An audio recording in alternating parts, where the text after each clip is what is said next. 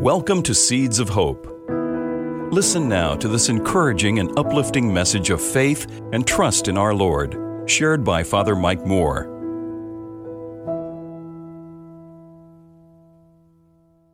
We celebrate the Feast of the Holy Family in this week between Christmas and New Year's. On this day, we reflect on what can Jesus' family teach us? You know how they have a little time in the funeral mass? We call it words of remembrance. Somebody gets up from the family and they share some words about the deceased. Or at the wake service, you can actually go on longer because you can even have eulogies there. So when I was at this wake service, this woman died who was in her 90s, grandmother, great-grandmother. And she was a remarkable woman. I never met her. I was hearing from the family about her. And then her grandchildren got up one by one. It was beautiful to watch. They were saying how much they loved their grandmother and the things that she would do with each one of them. And they weren't all the same things. She would do some things like traditions with one of the grandchildren and do something else with one of the others. So they all kind of knew they were uniquely loved. And then they had this. You don't usually see this. One of their grandchildren is, he's kind of a whiz with computers and videos. He did an interview with his grandmother 2 or 3 years ago. And he asked his grandmother, "What would you like us to remember when you're gone?" We had 4 minutes of her answer. We were watching it in the wake. It was like she was talking right from the next life. And she had a beautiful smile on her face. You can see why they loved her so much. And she talked about things that really meant so much in her heart about her family, but the values that the family honors their family. You know what she said was number one? Was our faith. She says, remember that at the base of all of it, at the foundation, is your faith in God. And God will be there to rejoice with you in the great times and be at your side when you go through the tough times. I thought, what an incredible witness. So I spoke a little bit about legacy, especially when the last member of the generation before us passes on. I don't know if you've ever thought of this in your own families. When that last member goes on, this was the matriarch of the family.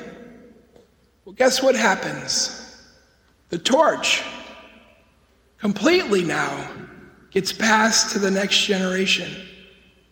And I always ask families, what are the values of your family that you think are most special, most important? Be sure to pass those on to the children and the grandchildren. Because I think if people think about that, if you think about what's most important in your family, and you can say it in words, we're more intentional about passing it on. We don't take it for granted. We know we have a duty and a gift to keep what's best in our families going on.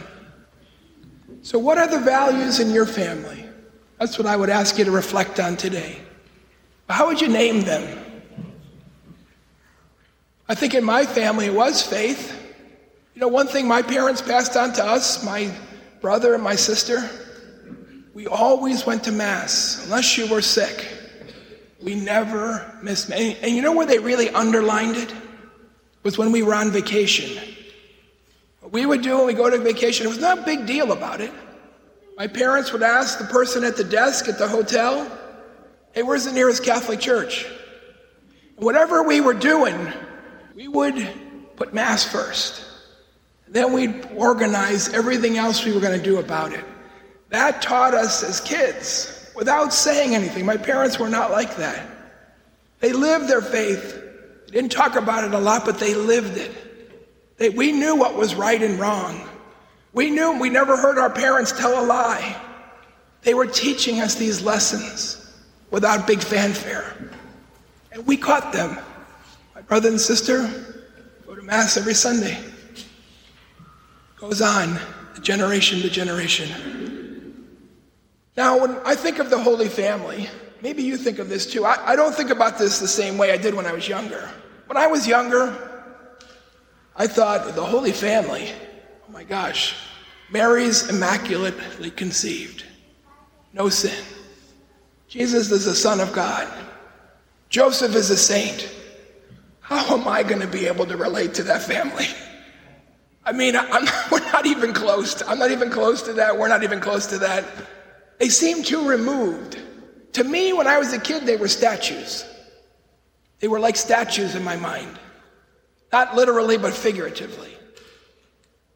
And then, when I got older, went to seminary, started reflecting and praying, they began to come alive, especially when you listen to the scriptures. Even though there's only a few mentions of Jesus' family in the Gospels, I don't know what the percentage is. Be interesting to find out, but it's got to be like less than like 4% or 3%. There's just a few incidents, but you can learn a lot from the implications of those incidents. They were like us in all things but sin. And it's true, sin makes our families a lot messier. But they had a lot of struggles. Just because Jesus was going to be born in their family didn't mean that all the doors open. There's a big red carpet in their life. They just have to do things and everything just happens. In fact, it's the contrary. When Mary is visited by Gabriel, even though he tells her not to fear, even though she asks her question and he says this incredible thing, really it's impossible to believe, you don't have to have relations with a man. The Holy Spirit will come upon you, and your son will be the Son of the Most High. Even after that, the fact that she could say, "Let it be," her fiat in Latin, is amazing. Or Joseph, when he finds out that Mary's pregnant, they're not all the way married yet, they're betrothed, but that's like being married. You're already committed. So he wanted to divorce her quietly, remember that? Why? Because he didn't want her to be publicly shamed. And actually, the punishment was death. Yeah, he wanted to divorce her quietly. And then he has a dream. Now, who here in the church, if you got a dream, even as fantastic as that dream, would you just say afterwards, "I believe"? So what it tells us is Joseph and Mary had deep spiritual lives.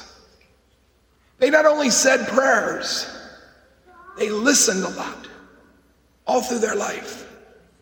And when both of these occurrences happened, they knew from that long history of listening, that's God speaking.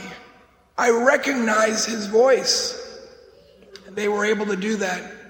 Another thing they teach us, and they go through these difficult times, they were both decisive.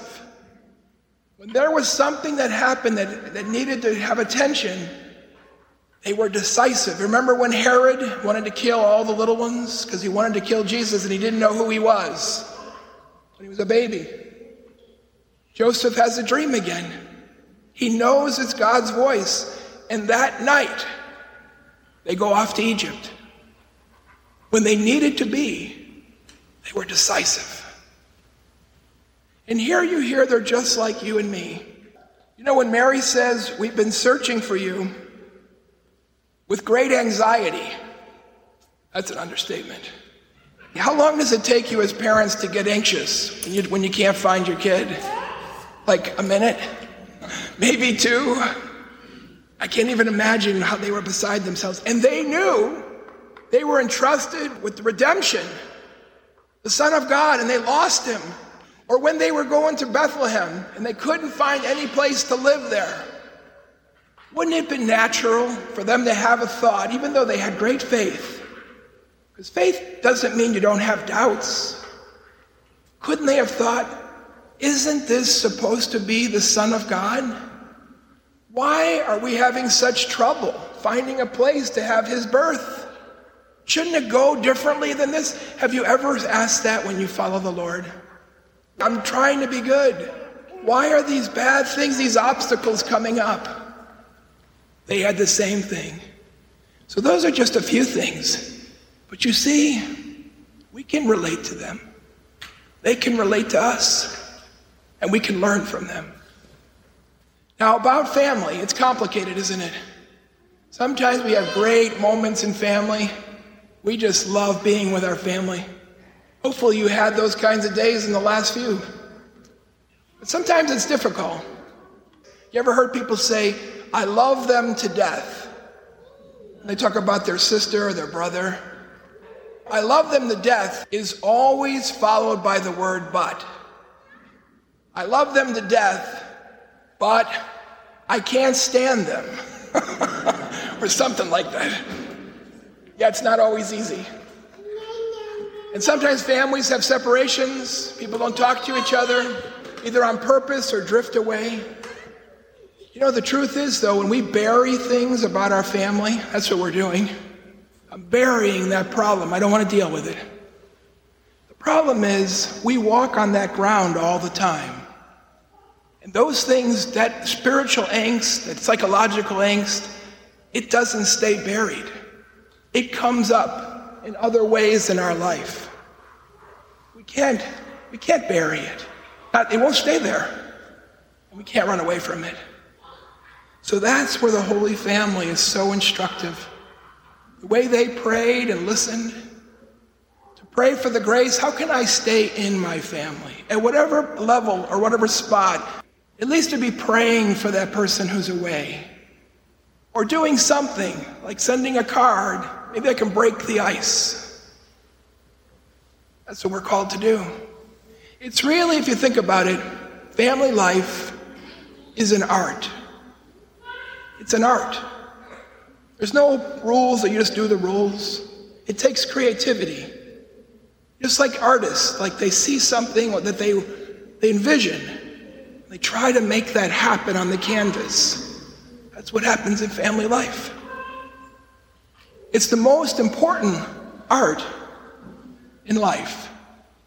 And every great master, painting, music, if they really were searching their soul, they'd say the same thing. The most important art is family life. I'd like to conclude with a prayer for families. And it may not fit all of our families, but I think it will for many. Our families need your presence, Heavenly Father, in our lives.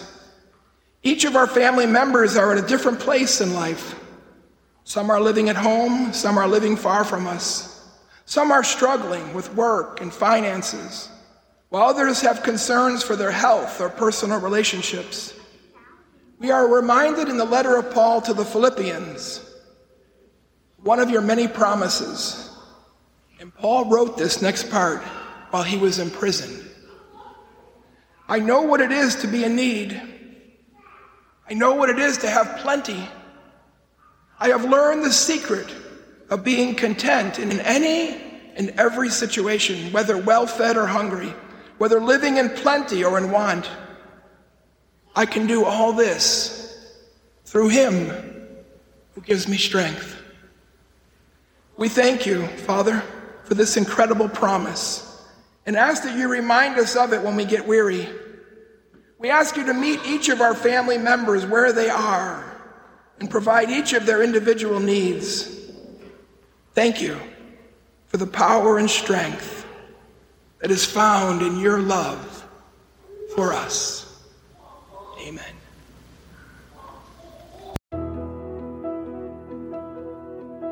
If you found this episode helpful, please share it with someone you know. God bless you.